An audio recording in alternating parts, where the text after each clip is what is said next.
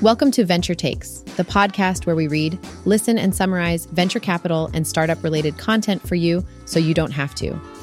In today's episode, we'll cover the rise of high net worth individuals investing in venture capital, the importance of education on risks, the dominance of top firms in driving returns, the lower level of risk in late-stage investing, the possibility of diversification from public equity markets, and the crucial need for understanding risks and challenges. So, in this podcast episode of Allocate, they had Robert Picard as their guest. He's the Chief Research Officer at Hightower Advisors, a massive investment management firm that handles billions of dollars for wealthy individuals and families. Now, one of the key takeaways from their conversation is that more and more high net worth individuals are getting into venture capital investing directly, rather than going through the traditional route of VC funds. However, there is a need for education on the significant risks involved in this type of investing. What's interesting is how the venture capital industry has evolved over the years. It used to be this small, tight-knit community, but now it's a mature global industry with firms specializing in different stages and sectors. And as the industry has grown, some clear patterns have emerged. For example, the top 5% of VC firms drive a whopping 95% of the returns. That's a staggering statistic.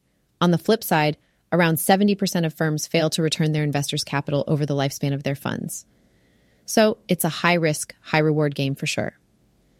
It's also worth noting that the big winners in venture capital tend to emerge in the late stages, when it becomes clear who the winners are.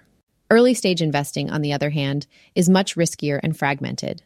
Now, one way to approach venture capital investing is by creating a portfolio of VC funds. This can help provide diversification from the public equity markets and potentially lead to outsized returns over the long term. But here's the catch. It's not for the faint of heart. Investing in VC funds comes with its own set of challenges and risks.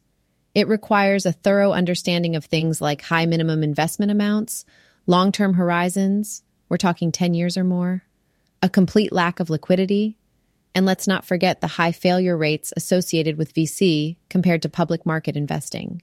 So it's crucial for individuals to approach direct venture capital investing with caution.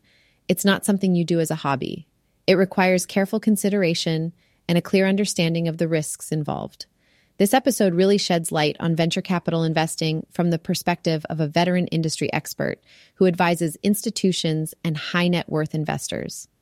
It's an essential listen for anyone interested in this type of investment strategy.